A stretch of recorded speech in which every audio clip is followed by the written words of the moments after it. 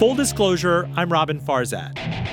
Our destiny as a city, and frankly our destiny as a country, is wrapped up in the extent to which we take ownership over all of our children collectively.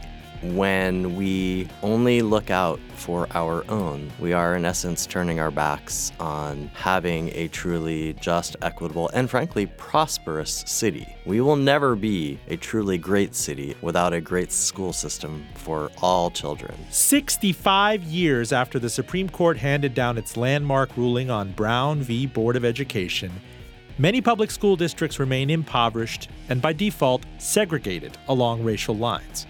As superintendent of Richmond Public Schools, Jason Kamras is trying to rally all manner of city stakeholders into propelling the most struggling schools and students out of a dereliction that's been centuries in the making. Stay with us. This episode is made possible by Evo Advisors, offering financial advice that is globally experienced and locally based for those who have more than a 401k to manage. Visit them at evoadvisors.com. Joining me in studio, it's a pleasure to have you, Jason Kamras, Superintendent of Richmond Public Schools. He was 2005 National Teacher of the Year. Remember when George W. Bush handed you that award? I think it was in the White House lawn or something. He also advised the first Obama campaign on education policy. And as the worm turns, this is amazing. This week you were on Cloud 9 because one of your teachers, Rodney Robinson, here in the RVA was named National Teacher of the Year. I know, it's just incredible. So out of the gate, tell me about the background on that, the process, what's involved, how you found out. Well, actually, I found out 6 weeks ago. So I've been sitting on this secret for some time, which has been very, very hard to do. But as folks may remember, he was named Virginia Teacher of the Year a couple months ago, and that puts him in the running for national. And then he was named one of the 4 finalists. And then yesterday, he won the whole thing. How many candidates were there? Well, it's really out of over 3 million teachers in America. It bubbles up from your local school to your school division to your region, then to the state, then to the finalists, and then to the national. Wow. Yeah. It's really just incredible. And you had to sit on this from 6 weeks ago. Yes. It's been really, really hard.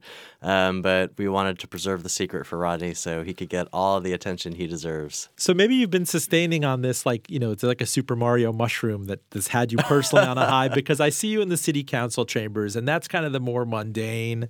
You understand that this is a kind of a battle of persuasion, of policy, of transparency. There's so many different hands you have to hold. I'm struck by you becoming a teacher the first time, I think it was 23, 24 years ago. I heard you give a speech recently. You were at Sousa Middle School, yeah. In Washington, D.C. Yeah. And to go back to the passion of that and actually, digging in your fingers and getting involved there, but now having to sublimate that into lobbying people and convincing people and holding hands and dealing with invective. I just want to get your thoughts out of the gate. You're a very measured person, but you're not just a teacher anymore. Well, I think I still, in my heart and in my mind, think of myself as a teacher. And I think with that perspective, it really helps inform how I go about doing all these other things that I now have to do. And so I think one of the key sort of guideposts when you're a teacher is just thinking about your kids. What do you need for them the next day? How are you planning for them and their needs? And I think when you always have that in the back of your mind and in the front of your mind, it really helps whether you're talking about budgets or policy or whatever the case may be. Take me back to that year at Sousa Middle, let's say 1996, 1997, and I just can't get it out of my head because it's seared from the speech I heard you recently give at Temple Bethel. The Big Mac. Yeah. And the student with the Big Mac. Yeah. And what that is a metaphor for. Yeah, I had a student who, was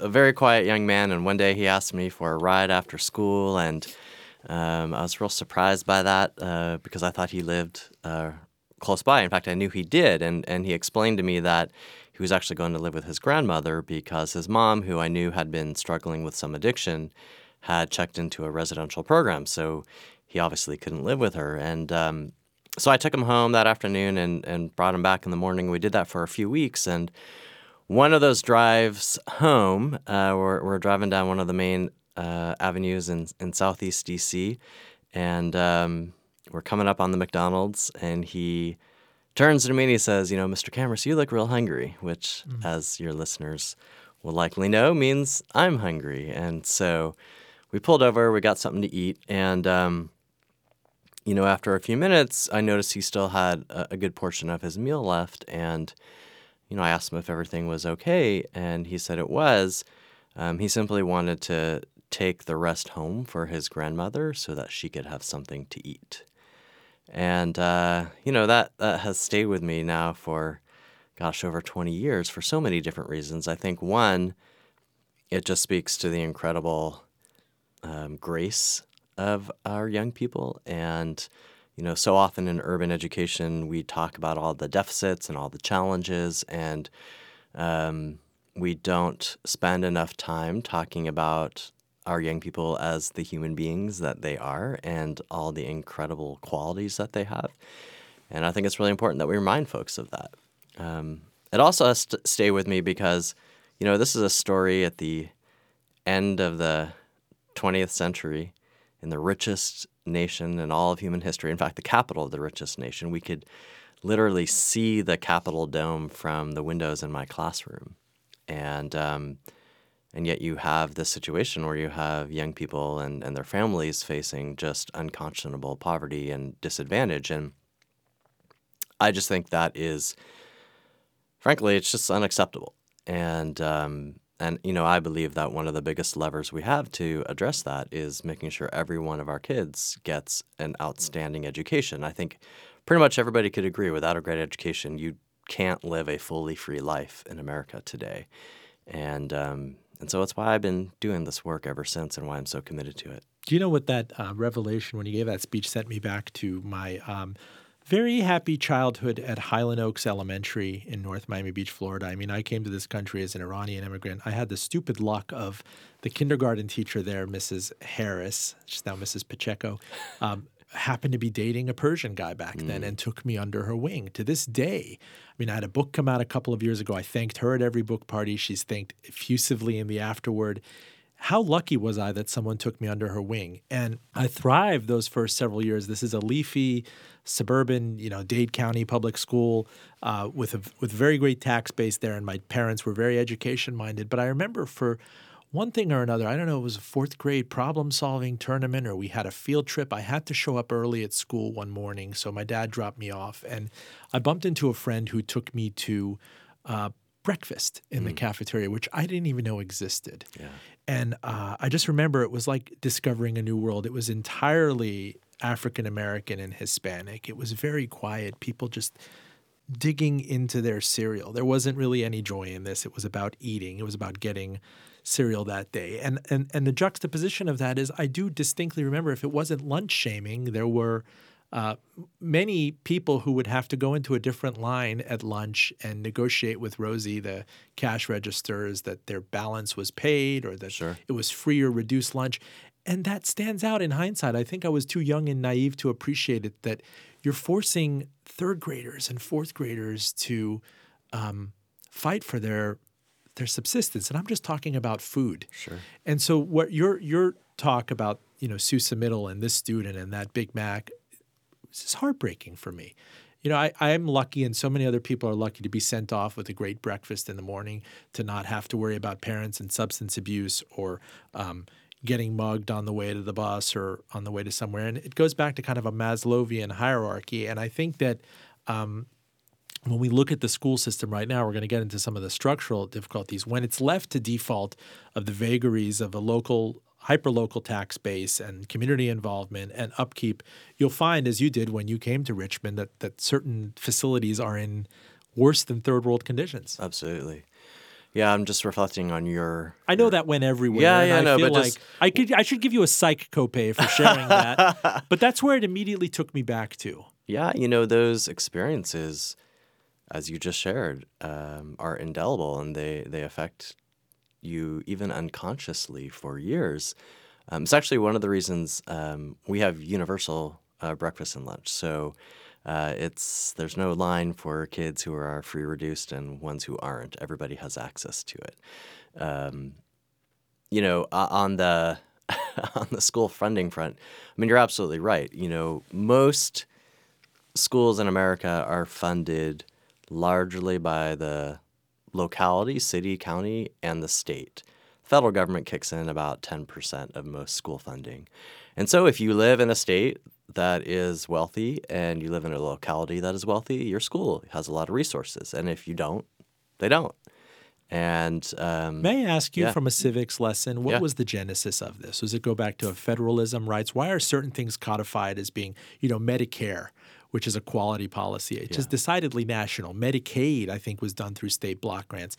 Who fought to keep public schooling, primary schooling, formative schooling, a function of localities?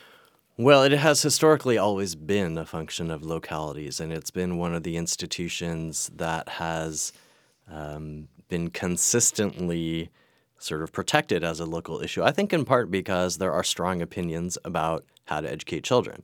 And so, if you're in California, there may be a lot of different opinions than if you're in Texas. And so that has preserved, I think, the local focus. I will say, through things like Title I and other federal interventions, there has been an effort to make funding more equitable, but it's still nowhere where it needs to be. I'm citing you here in a column you wrote for the Richmond Times-Dispatch. According to the National Center on Education Statistics, Virginia's highest poverty school divisions, which serve large percentages of children of color, receive 8.3% less in per-pupil funding than the state's wealthiest districts. Put plainly, the students who should be getting more are actually getting less. Is this about race? Of course it is.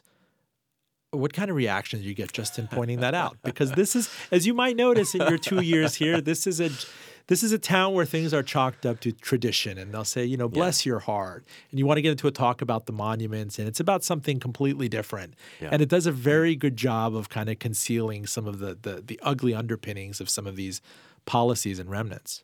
Yeah, it's interesting. That piece and similar comments I've made have elicited sort of two kinds of responses. On the one end, folks have said, hey, thanks for calling that out. That's important. And it's important for white leaders to call that out too, and not just to always have that burden rest on leaders of color.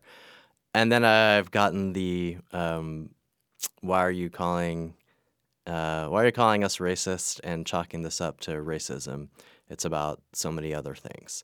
I hear personal responsibility. Yeah, personal responsibility. Pull yourself up by your bootstraps. And I just think that whole notion just frankly ignores the institutional impediments that kids of color and low-income kids face every day. I mean, just think about your lunch line example and how that experience likely created within the minds of the young people in that lunchroom a mental frame that they were different and less than, unconsciously, that they then likely carried with them, not just that day, but throughout their lives. And that is incredibly corrosive. There's this idea in the literature of stereotype threat that a child of color feels that he or she will be stereotyped, and so then actually underperforms out of anxiety because of the assumed stereotype within the classroom. And so imagine if that is the mental burden that you're bringing every day into your classroom, that you have to overcome that just to kind of get to the starting line. And so there are just so many things like that I think we have to be honest about. And look, I think you literally have to be closing your eyes and shutting every history book to deny the fact that the inequity we have in Richmond, Virginia today in 2019 is directly linked to the first enslaved Africans being brought here against their will in 1619. It's incontrovertible that there is a line there. Has there been a lot of progress? Of course there has been, but we still live with those inequities today. So how do you go into a place like the Windsor Farms, the Cary Street corridor, some of the posh areas in the Fan, and broach things like a property tax increase when, in a very mercenary sense, and I know this sounds taboo, the proceeds are not going to their children. Sure. You're almost making an emissionary case that, listen, this is your civic duty. We all have an obligation to do this. It's the right patriotic, it's the humanistic thing. I mean, I see so many people in this town, and it still blows my mind. And they're even in great elementary school districts like the Mary Munford district or Fox or areas like that that believe that the only thing to do in a town like this is to spend something like $25,000 a year to send your kid to St. Christopher's or St. Catherine's or Collegiate, because that ship has sailed. The schools are already derelict, and I'm not going to put my kid on track to kind of be a test case to yes, Thomas Jefferson might be a great school in 10 years, but call me when it becomes a good school, right? I don't want my kid to be an experiment on that. But people who are willing to go K through 12 spend $25,000 a year after tax. And then they a lot of them say I should be able to get some of this rebated as a voucher. And then you're asking me to be hit up more so I could help kids in North Churchill or Gilpin Court. What do you say to people like that? There's a NIMBYism to it that's inherent. In short, I say yeah. Yeah, that's what I'm asking. Because I believe that our destiny as a city, and frankly our destiny as a country, is wrapped up in the extent to which we take ownership over all of our children collectively. And when we only look out for our own, so to speak, we are in essence turning our backs on having a truly just, equitable, and frankly prosperous city. We will never be a truly great city, a truly prosperous city, without a great school system for all children. And so I do make that argument to folks. I to make it stark, I share this hypothetical, and I can't recall if I did it at the speech you were at, but imagine if the city council were able to pass a law today which said, if you have kids and you live in Richmond, you have to send them to the neighborhood elementary, middle, and high school, Richmond Public School, and you cannot leave the city. So just think about that for a moment, and then reflect on how long do you think it would take for tax increases or the right investments to be made to ensure that every school had all the resources that it needed to be successful? I'd put it at about 5 minutes. Full disclosure, I'm Robin Farzad. You're listening to Jason Kamras. He's superintendent of Richmond Public Schools, trying to get a budget passed to modernize the schools and get emergency funding for various facilities. You're talking about this idea, this counterfactual, that if the city council did kind of get behind this unanimous idea of you have to really own your local public school and you can't just have the option of flight, and of course that would get tied up in all sorts of constitutional it's a not things. Realistic, but it's thought-provoking. It's a great thought-provoking exercise. But what is it? Is it not in my backyardism or not my problemism? Because I also see parallels to it. I see wisps in the Flint water crisis, for example. Why is that anybody's problem? If the city, and I think back to Flint, Michael Moore did his documentary Roger and Me in 1989 on Flint. This is a decaying town. Its dereliction has been decades in the making. GM has left in so many ways. They've tried various things. The tax base just isn't there, even to provide for water according to kind of federal parts per million lead standards. So things happen like lead in the water supply. I guess it kind of ultimately speaks to the fact that people see their neighborhoods and their subdivisions as their provinces, and everything outside of that is kind of like, that's your problem. Look, I do think that is certainly part of it. I also think there's this group in the middle that cares. They're just suspicious that more money will actually do anything. And, I think they have, as I articulated in my other column, some good reasons for that, because they've seen money not be effective. And so what I've tried to do is to illustrate the ways in which we are trying to be responsible and effective with the money that we have, to show what we will be measured on so they can see progress. Because, look, if the public invests more and they don't see anything get better, they should raise questions and they should push back. And I welcome that. So there's that group in the middle that I really do want to try to invite into this conversation. And I fundamentally believe that turning Richmond Public Schools around is eminently doable with the right investment. And so one of my jobs I see is to fight the hopelessness, which has, frankly, just infected the city when it comes to Richmond Public Schools. Yeah, I do see people are kind of resigned to it. If we're trying to recruit people to come to this town, that they might say that you're getting a cost of living improvement, say, over Northern Virginia or Westchester, New York. But if you have to embed $20,000, $25,000 a year into private schools because it's fait accompli that you're not going to send – apparently that is taken. It's already been codified that you don't want to send your kid to a public middle school. And I just want to say for all your listeners, we have lots and lots of great schools here. And I invite people to actually go visit the neighborhood elementary or middle school or whatever it may be. I am often in living rooms or in meetings where people will talk about some of our schools as experts of all the reasons that they are not adequate, and yet they have literally never stepped foot into some of these schools. And I think the reality is far different from what many people believe. And so part of our issue is just fighting a perception problem. And, part of it is fixing the underlying real issues, making sure it's rigorous, making sure every student is safe every moment of the day and all those things, which obviously we have to take off the table. But some of it is just the narrative that has just been so ingrained in people's minds about Richmond Public Schools.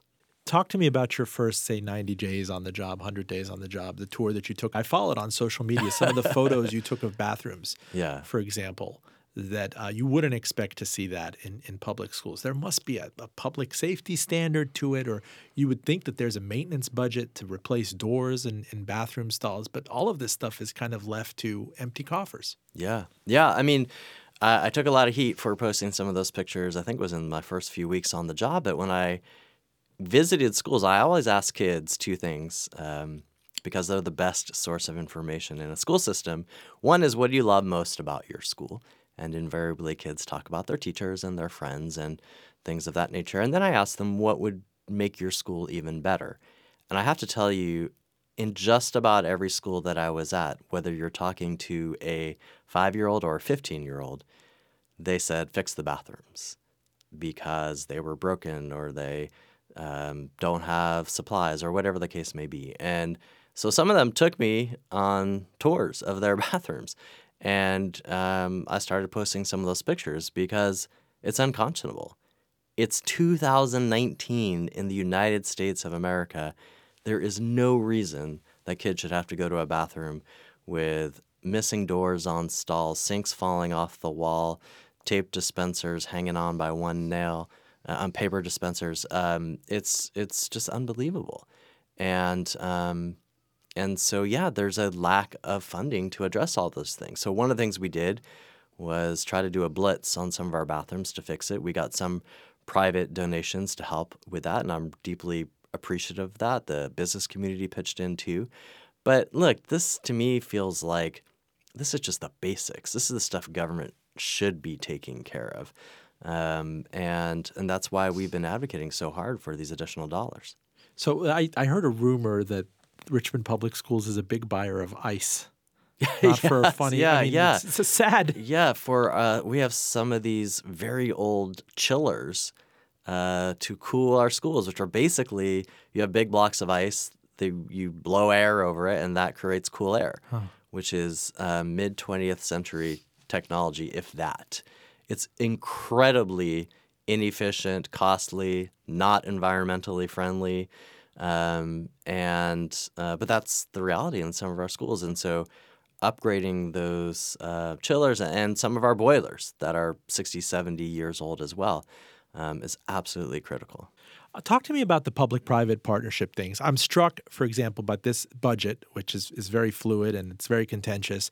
Mayor Stoney's proposed budget, has a 50 cent a pack proposed cigarette tax, which is by itself controversial in Here in the Richmond, capital yes. of big tobacco. Altria is looked at as a very charitable company. They have their name on the theater. If you go to the Altria website, you think that it's a charity company first and foremost, that it's a foundation and not the biggest cigarette company in the country. But they do send people to these city council events in red shirts saying no cigarette tax. It's like you're going to have to wrest it from their hands. How is that you kind of have to deal with them and they pride themselves on helping education and culture and everything, but then when it comes to a tax that might normalize the tax rate on cigarettes here and that would be a huge infusion to the school on an operating budget basis, there's so much pushback. Yeah, well, look, Altria has been very generous to the city and to the school system, and I appreciate that, and I've said that publicly. But I also think a cigarette tax makes a lot of sense, and I will continue to say that very publicly too. It is incontrovertible that the best way to curb smoking is to make smoking more expensive. That is a well-researched public health fact, and it is also well known that smoking kills. So the more that we can do to curb the use of cigarettes, I think the better off we are as a community, as a city, as a country. And so I think that is an important step for us to take. It also is a revenue generator. Yes, it is likely a declining revenue generator, and that's okay. But if there is revenue to be made at this point, I think that makes sense as well. And they're not slamming you or pillaring you for proposing this? I mean, in the grand scheme of their profits, which are outsized, by the way, even if it's a declining business, it's kind of a symbolic line in the sand. They came here, they left New York, and they're saying you're going to have to pry this tax from our cold, dead hands. Like, why do you think there's so many 7-Elevens in Richmond? Why do you think it's a smuggling capital of the Eastern Seaboard? Because the smokes are so cheap. Yeah. Look, I continue to believe that that this is the right thing to do. It's the right thing for Richmond. It's the right thing for our kids and families. And so I'm going to keep saying it. I will also keep saying that I appreciate the philanthropy that Altria has done. And I don't see any reason why both can't be true, why this city can't join the ranks of just about every other city in America with some taxation on cigarettes, and Altria to continue to contribute. What is going on with the lot of busing? And on the flip side of that, some of the magnet programs, the desired schools, at least in Miami where I grew up, they'd be put in more downtrodden schools to encourage wealthier families to send their kids, say, to IB, or the leadership magnet program, or people who wanted to be in a biology program. Does that work in a city like Richmond? One, do we still bus people en masse? No. I mean, we have a couple of specialty programs where there is some busing to get kids to those programs, but not busing in the sense of the desegregation policies of the 60s and 70s. One of the things, though, that we do want to do, and as part of our plan, is to create more really exciting theme-based programs at our high schools. Because right now, a lot of our comprehensive high schools, frankly, are just not providing either the rigor of instruction or, frankly, the excitement that high school can be if you offer really interesting programs. So we're talking about a STEM high school, a performing arts high school, maybe even an international affairs high school where we send kids abroad for a bit and they take languages. So I believe these are the kinds of things that would keep more families, attract more families, and actually help us diversify the student body within our high schools. In your experience and in kind of canvassing your teachers and former students, what are the levers that most work? The interventions, if I'm sitting next to you at a wedding or a bar mitzvah or something and say, walk me through those first 3-4 years of elementary school. What makes the real difference? Is it immersion? Is it reading? I mean, if there's one thing, if you take that city council factual, if they write you one check for one directed earmark, what is the silver bullet if there is one? There is no silver bullet. And I think one of the problems we have in education is that we kind of jump from one shiny object to the next.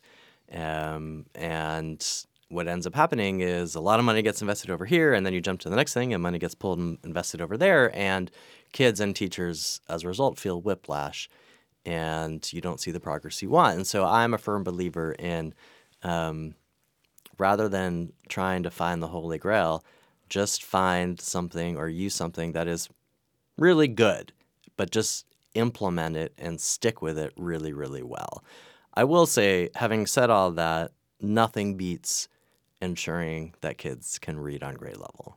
It is the fundamental gateway skill for school and life. And so one of the big investments, if this budget goes through, is big investments in early literacy so that every RPS student is reading on grade level when they leave the third grade. And the third grade is really pivotal because that is really when kids kind of shift from learning to read to reading to learn. And so it affects everything that comes after it.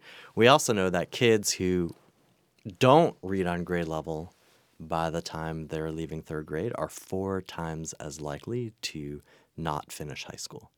So that is a true kind of gateway measure. It's a real matter of equity for our kids. And so that is one of the biggest investments that we're making. Well, the real raw material you're dealing with, and this is a parent to 2 kids who finished preschool, is who is coming into that kindergarten program? Was there daycare? Was there structured daycare? Was it an aunt watching after someone? Is there any modicum of literacy? It's all over the map.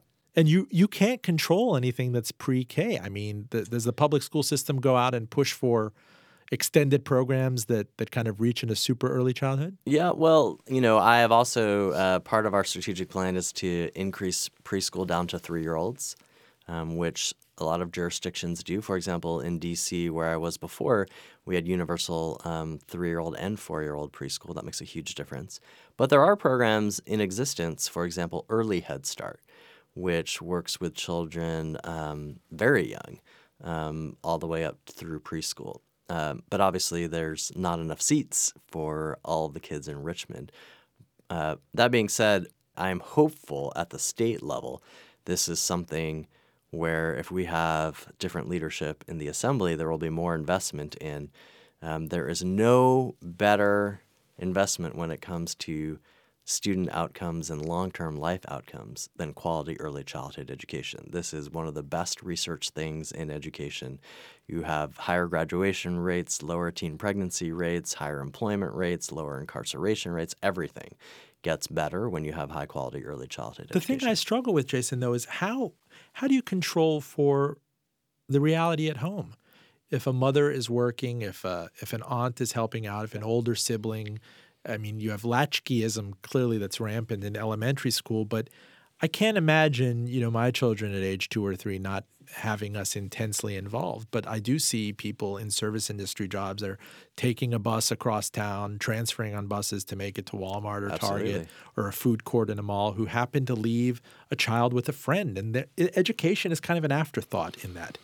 Or structure is an afterthought. Well, yeah, I mean, it's just daycare. It's just getting somebody to watch the kid. Which is hard enough in and of itself, right? If you're just if you miss that bus to get that job at that minimum wage company, you might lose that job and then lose your house. And so that is the reality. You can't control for that. All you can do is respond to it.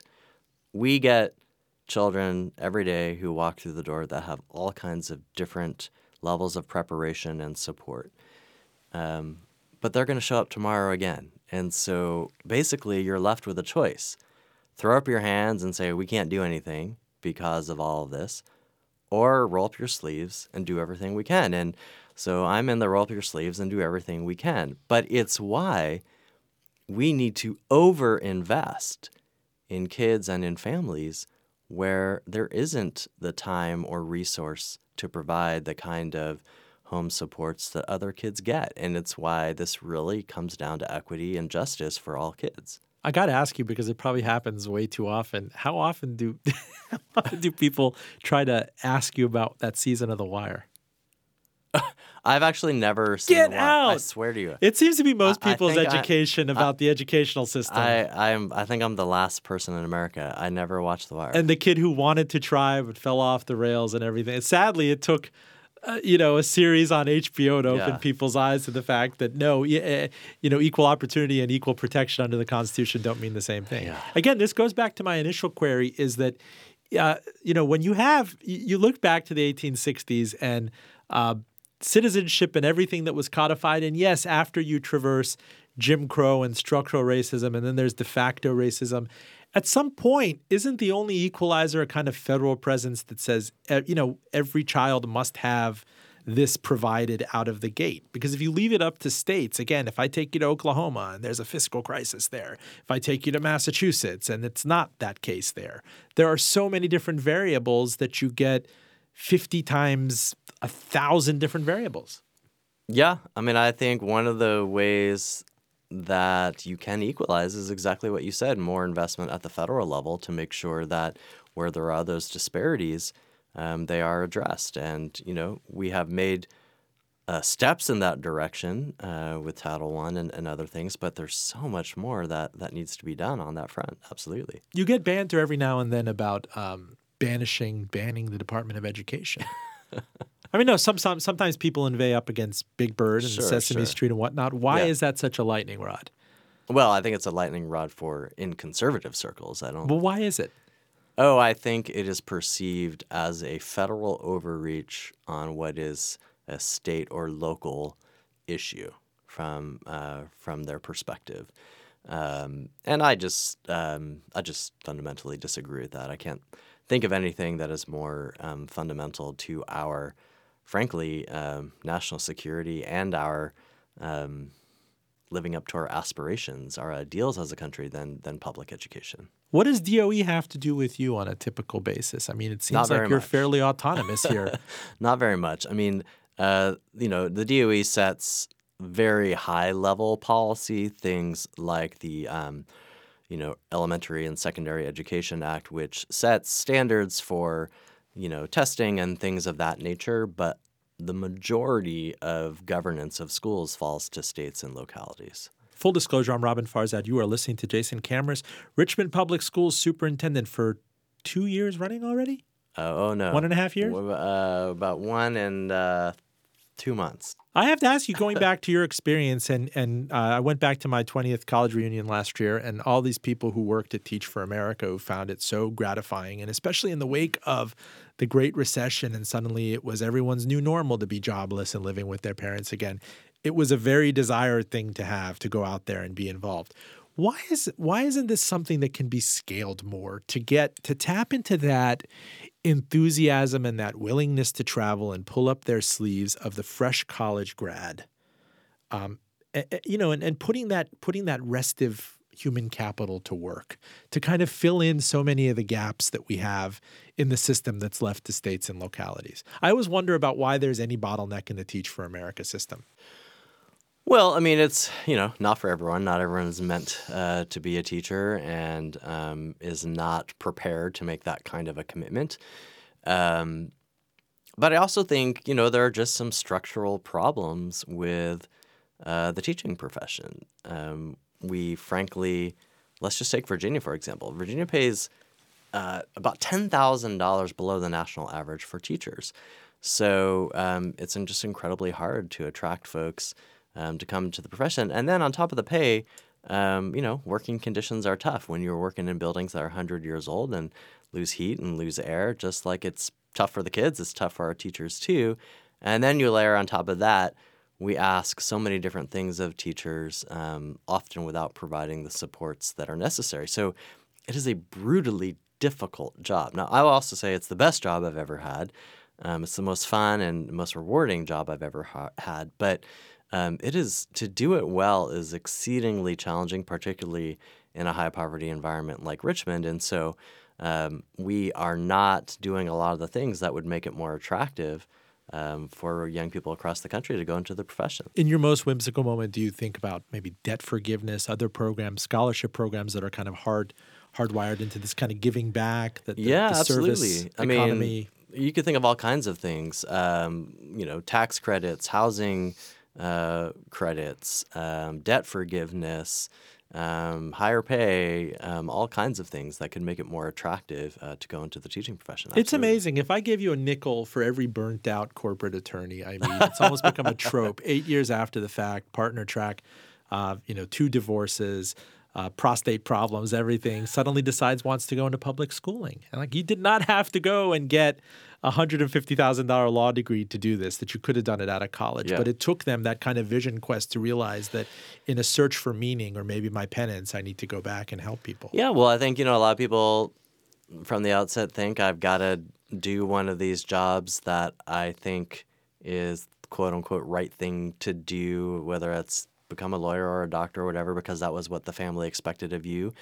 And I think folks find out a couple of decades into their career, often this isn't who I am and what I was meant to be doing. And so I do think getting more people to spend time exploring whether teaching is something that is their passion would be incredibly helpful for the profession. Absolutely. Could you talk to me about this budget proposal and the various moving parts? I mean, it's never been easy.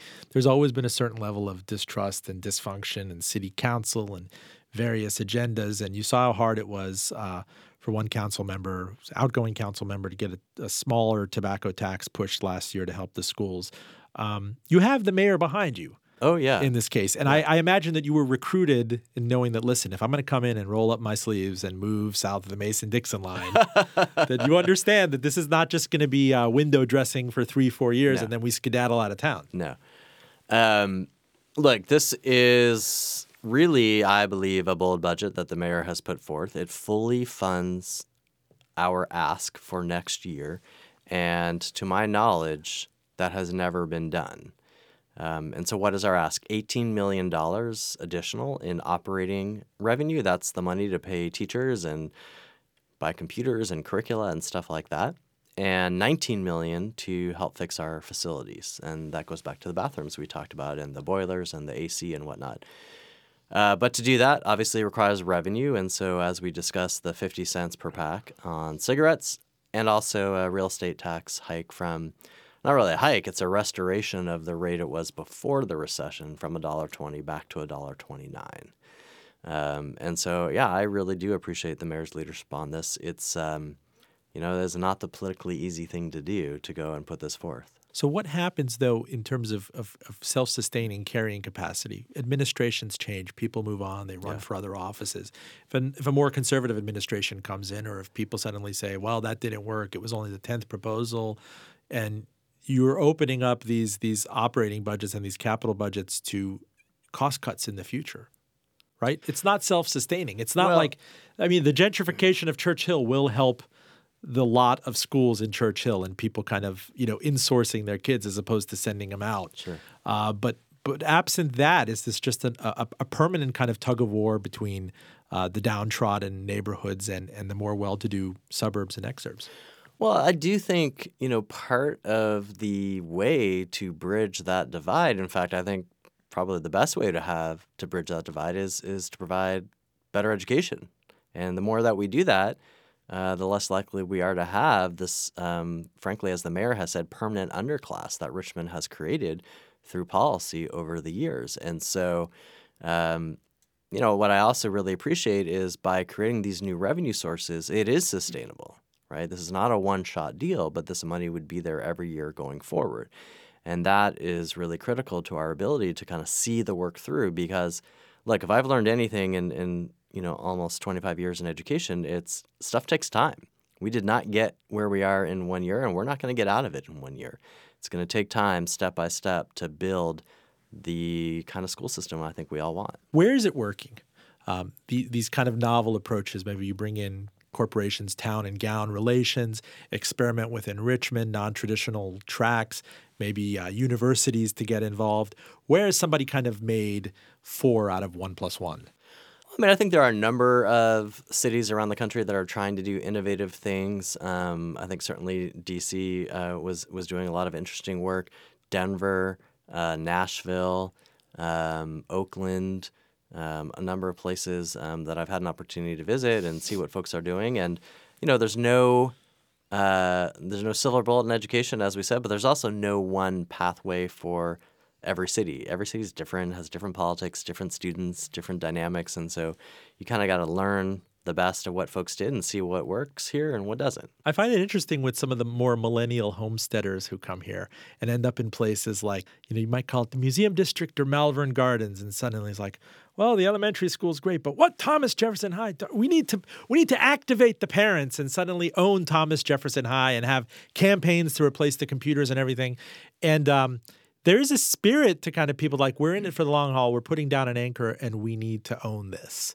And I wonder to what extent that's going to cross racial lines. That's going to be all of us are in it together. It's not just because we came to this gentrifying neighborhood and our kids are going to go through the system. Do you see what I'm saying? Oh, that yeah, it actually builds a bridge and something that's permanent and sustaining. I'm struck by this in that we're going to have her as a future guest, Jane Cooper, and the talk that was around, was it West Hampton Elementary on Patterson Avenue? Yeah. I mean, I passed that for years not knowing that it was a civil rights landmark, or the Westwood track was a terribly segregated place, and now it's very gentrified. And the parents who are moving in, a lot of them from Northern Virginia, a lot of them from Charlottesville, a lot of them from the Charlotte area are saying, wow, you've left this school in such dereliction. We need to step up our game. Yeah, but I think this goes back exactly to our previous part of our discussion. I'm going to generalize here. A lot of the folks moving into the city, certainly not all, but a lot are young white families. And why is it that it takes young white families to suddenly raise a ruckus to address the very issues that have been undermining opportunity for Black families for decades? The exact same issues that are now being raised in Church Hill from some of the white families that have moved in have existed for a long, long time. But because it didn't directly affect them, and I'm not saying this to shame anybody, this is just the reality, it was not the source of such advocacy and organizing and whatnot. And so I think all of that new interest is great and helpful. I want to make sure that it is done in collaboration with and respect for all of those families that have been there for so long, who have been fighting this fight well before the breweries and restaurants showed up in Richmond. But that's the mercenary calculation, isn't it? That the white families that come in with disposable income, with experience in PTAs and involvement, suddenly feel like they have skin in the game. Yeah, I mean, and I want those families, and let me be clear, also there are middle and upper income Black families too who have opted out of Richmond Public Schools for exactly the same reasons. So it's not entirely a white-Black issue, but whoever it is, we need everyone to go all in, and we need, when new folks are going all in, that they bring a level of respect and empathy for the folks who have been there and have been fighting this fight, and to join them, not to take over for them. It's like the obverse of white flight. You don't want to be white stepping on toes. I don't know. I mean, look, the I'm hearing all sorts of things about it at TJ and in Church Hill. Sure. People, you talk to people like, oh, look, I went to Proper Pie up in Church Hill. And Westies, the far West End, and Henrico are like, you went to Church Hill? Right. What was that like? Right. Well, I mean, it's like, look at what's happened in Brooklyn, or look at what's happened, in parts of D.C. or whatnot. Look, unless we are thoughtful and planful and respectful, you could find America in the year, let's call it 2050, where inner city means white and wealthy, and exurban means of color and less wealthy. And we need, as a community, to be really thoughtful about that if we are going to prevent that from happening and ensure truly diverse communities over the next several decades, if not century. I want to throw another anecdote at you. And again, to my dear listeners and everyone, I don't want to be indulgent, but I want to see if this, prods some sort of other comment from you. The big skin in the game moment for me was when I came to this city and my son was at preschool age, and we went to the JCC preschool here, and his teacher was African American. And on the show and tell night that they had, where everybody was encouraged to come in their pajamas and share something that was meaningful in their family, Sharon Johnson, the teacher, shared a dog-eared book documenting the ownership of her ancestors back into the mid-19th century. And as she said this, I remember I got lightheaded looking around the room. I said, wow, I'm an Iranian Jew. I'm an immigrant. My son is running around the room. This is in a Jewish preschool that's drawn all sorts of people from across the city in a class that's probably 80% white and not Jewish.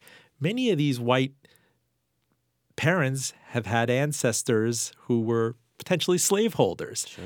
And here they are kind of in a true moment of fellowship and skin in the game with the progeny of slaves.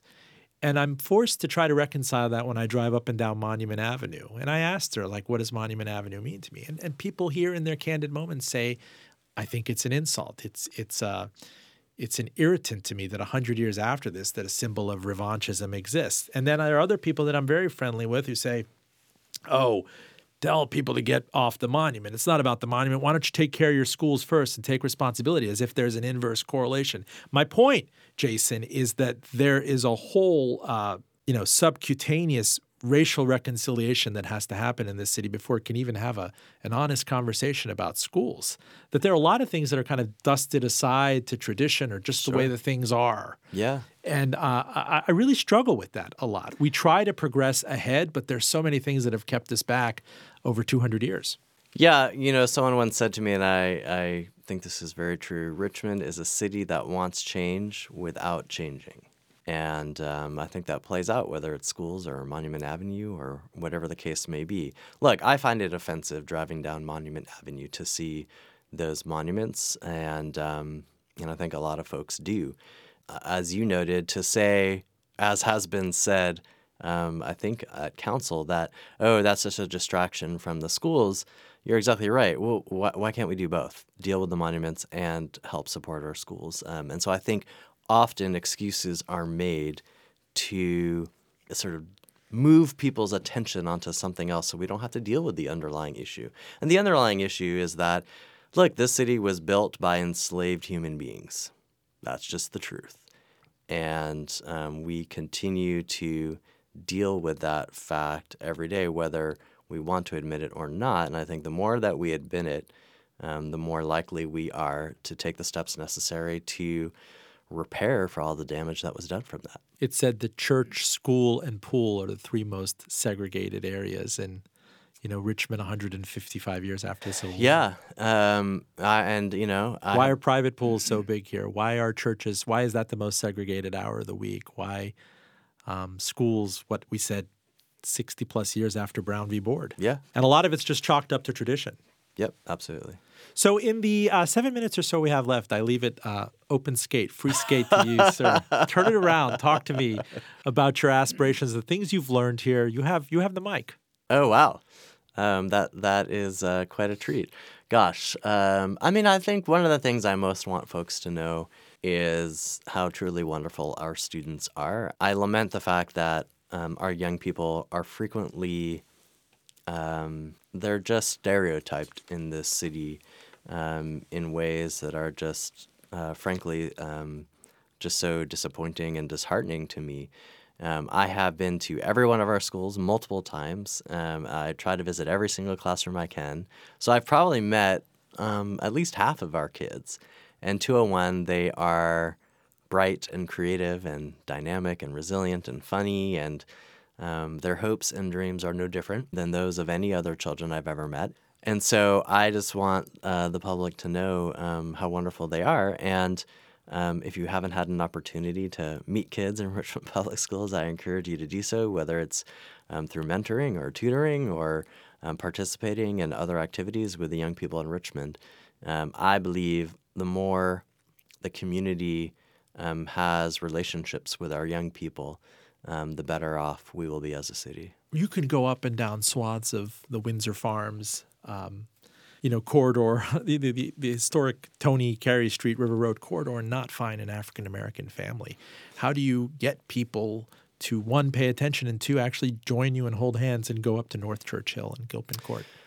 Well, I think it's by going to people and having honest and open conversations with them wherever they are. And so that's one of the reasons I do this thing called living room chats. I just go around the city to folks' homes. Typically, it's families of kids in Richmond, but not always. And I'm just interested in talking with people. What's working, what's not, what are you hearing? If you are frustrated, why? Let me see what I can do about it. And in fact, just earlier this week, I held my first Trust Town Hall where I invited explicitly people who aren't in the game and who don't trust Richmond Public Schools because I want to hear from them. I am certain we make no progress if we're not in dialogue with one another. I'm not naive. I don't think I'm going to convince everybody, and I'm not going to line up every citizen to support this budget or any other initiative. But I know I won't have any chance of getting anybody across that divide unless we're talking. And so I will continue to go to places and spaces where there are questions and hesitations about Richmond Public Schools to make my case. And I'm confident if we continue to do that, we will be better off as a city. Is there a part of you that wants to go back into the trenches and just teach? Yes, there are many days when I just miss teaching. The immediacy of the work and just being around kids is very invigorating to me. So sometimes when I go and make school visits, I linger too long and end up running behind.